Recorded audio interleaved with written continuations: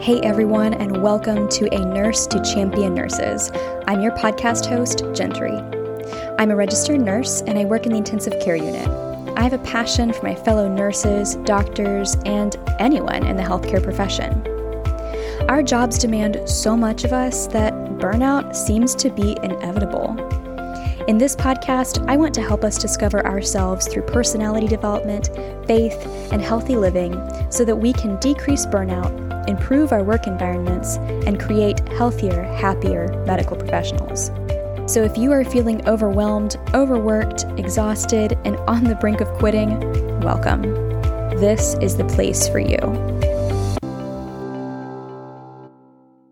Hey everyone, welcome back to part 2 of Lies We Believe. Now, this series that I'm doing does focus primarily on the singles, but there's definitely nuggets for the married people out there. You're going to walk away with something as well, so please stay tuned, bear with me.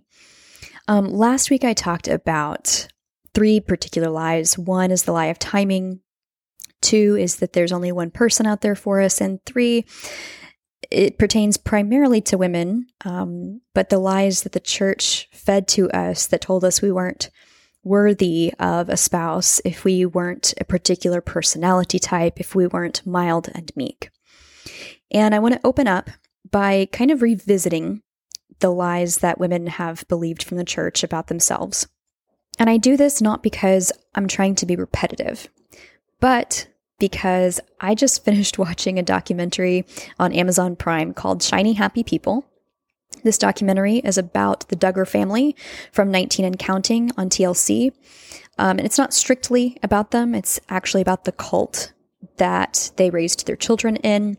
A cult originated from Bill Gothard, who really pushed this concept of the Institute of Basic Life Principles. And I did not realize, until I was watching this documentary, how much of Bill Gothard's teachings infiltrated the churches, especially the Southern churches. My pastors never mentioned his name.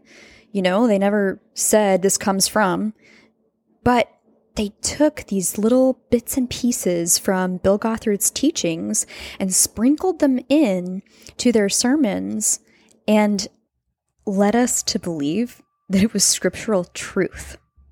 I can't even describe my emotional roller coaster of watching this documentary and just recognizing why I believe what I believe, where these lies originated from. And I don't have to know where a lie originates from. It's helpful, but I don't have to know it in order to redirect and realign my identity, right? But watching this was so freeing because I finally realized the origins. And let me tell you, there are some really, really messed up things about Bill Gothard's teachings. But one of the things that I know I'm not the only one who heard growing up was like this concept of authority and how a man is over his wife, like lords over her, right? There was this concept called the umbrella of protection. The children were under the wife and the husband. The wife was under the husband was under the pastor was under God. Well, I heard that from the time I was really little. And this did not come from my parents. This came from my church specifically and other people in my family, outside of my immediate family. And I heard growing up that if I stepped outside of this umbrella of protection from my parents or later my spouse, that I was walking outside of God's will for me and therefore bad things would happen. Or God wouldn't bless my marriage, or I wouldn't have a good life because I stepped outside of that umbrella that God ordained. How messed up is that? Truly, it's mind-boggling. And I believed for the longest time that this was based on scripture. Now I realize the concept of the umbrella is hyperbole.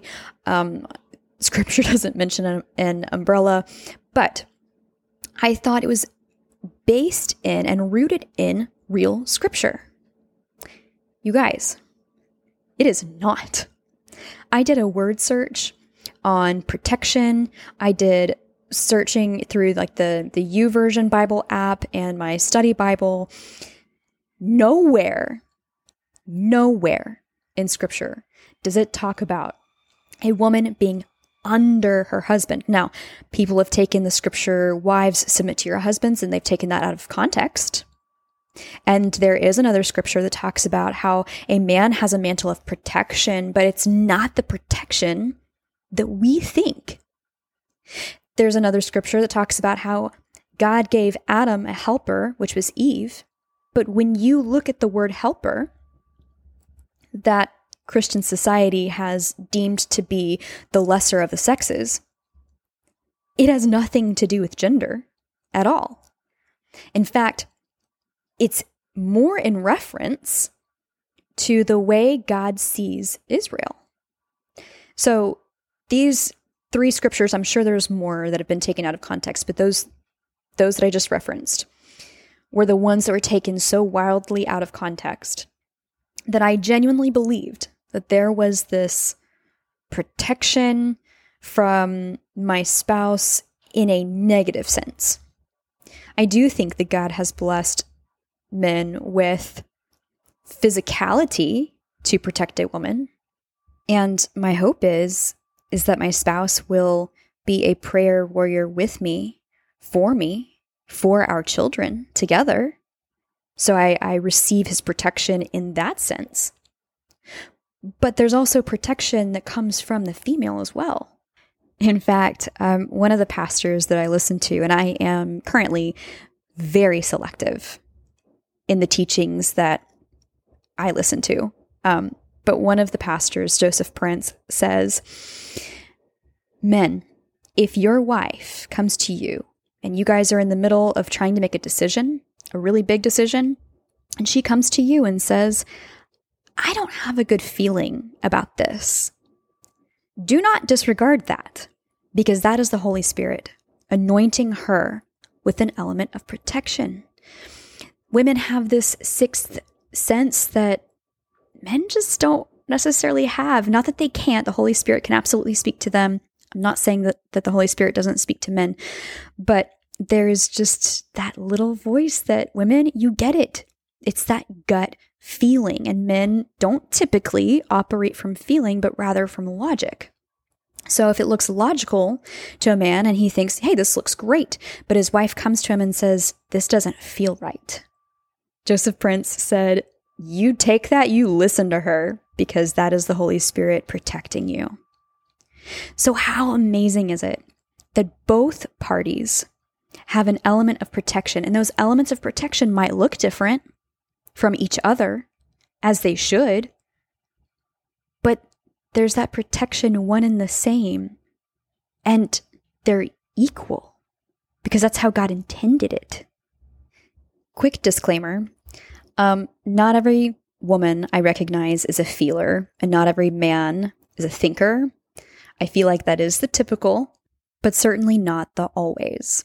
So I do think that these roles can be reversed. I'm not putting women in a box or men in a box and saying this is the only way they operate. So if you feel like you've been immersed in culture, a church culture in particular, that has led you to believe this lie or something really similar, I encourage you to watch this documentary. And when you have a question pop up of whether or not this is rooted in Scripture, I encourage you to do a word study, figure out, is this rooted in Scripture or is this complete BS?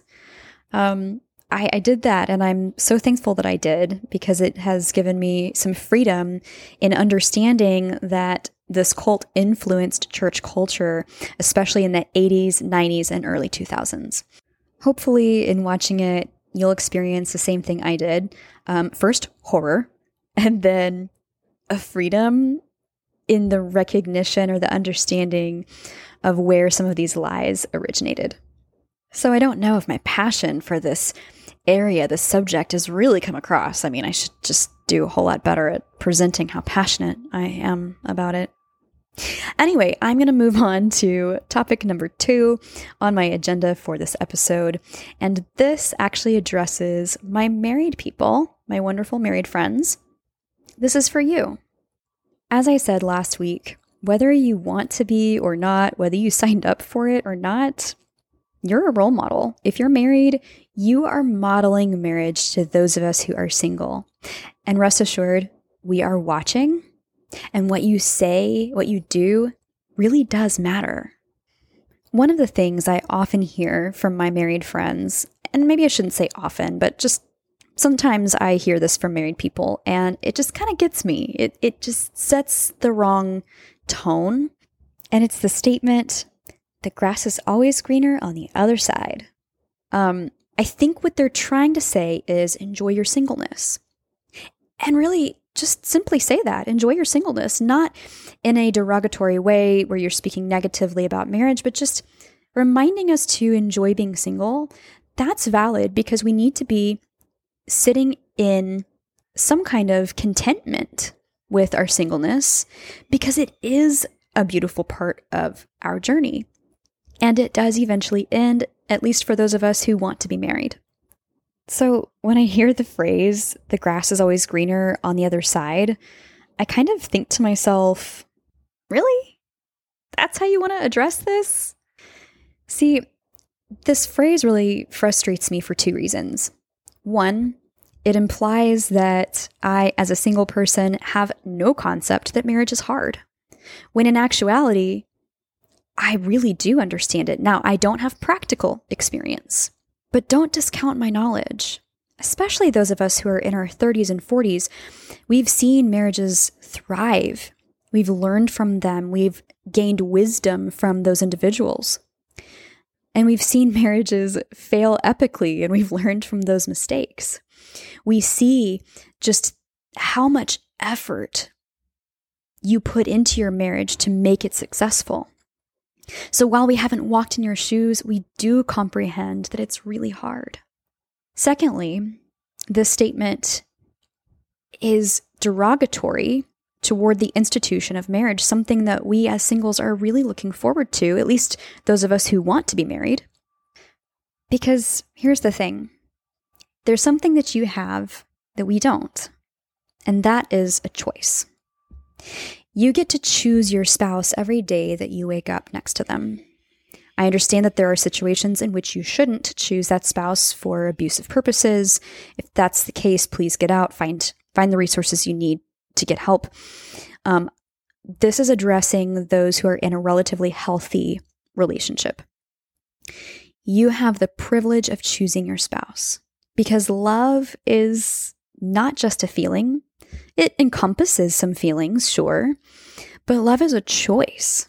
And you have this really beautiful privilege of waking up next to your spouse to choose them every single day, whether you want to or not. I am not telling you that it's easy or that I, have this image in my head that it's an easy thing to do. It's not. Marriage is one of the hardest things I've watched people walk through. But what an amazing privilege, because I, as a single person, do not currently have that ability to wake up and choose my spouse, to wake up and tell my husband, I love you, I choose you today. How can I better love you today? How can I serve you today? Not because I am a servant, but because I am called, man and woman are called to serve each other in a marriage. So how can I serve you today? That's not always an easy thing to do. And maybe you walk through seasons where it's the last thing you want to do. But when it is the last thing you want to do, when choosing your spouse is the last thing you want to do, it should be the first thing you say to them. I love you, I choose you. And that's an amazing privilege. So saying the grass is greener on the other side really just puts a derogatory spin on marriage, which is something we as singles are looking forward to, at least most of us. Instead, encourage us to enjoy our singleness, not with the tone that implies that you're irritated at being married, but rather a tone that says, enjoy what you have. Enjoy having sole control over the remote.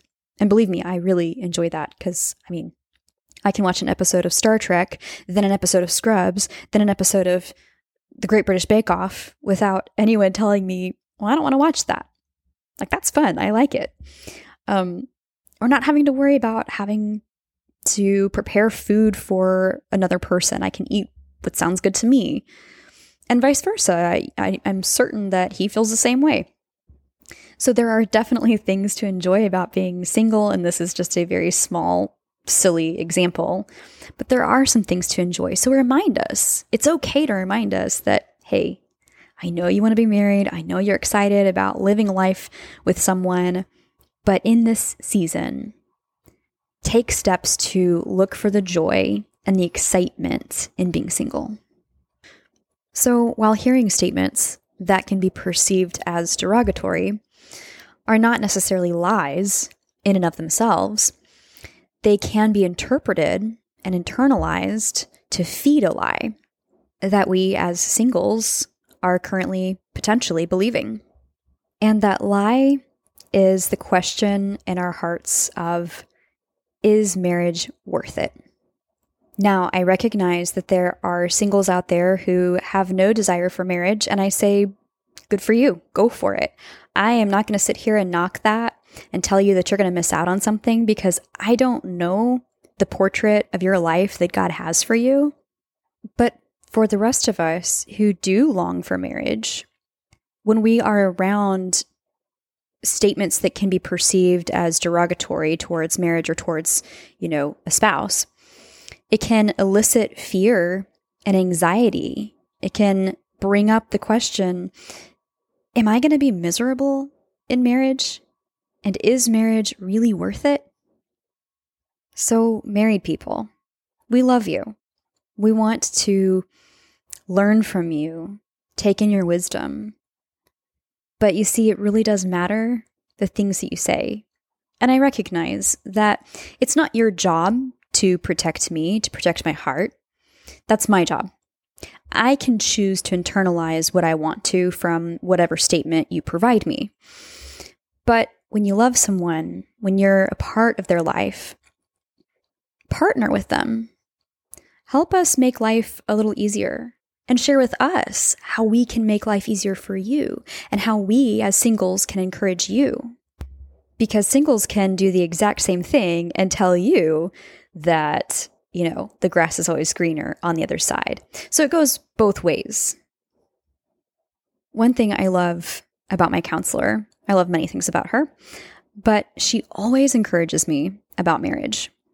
And she'll be honest and tell me that it's hard, But she always says to me, I can't wait for you to experience this because it is the best thing that ever happened to me. And I love waking up to my husband and I love being married, even the days that are really hard. I still love doing life with him. That just feeds my soul. It just reminds me of the end goal, that we're here to do life with others, to honor others, to love them, serve them, and love them in a way that Christ loves the church. Love them unconditionally, love them with a sacrificial love. So I recognize that all of this is not necessarily directly related to healthcare, but it affects a huge portion of us who work in healthcare. And therefore, I think it's worth addressing. So I'm going to stop here this week.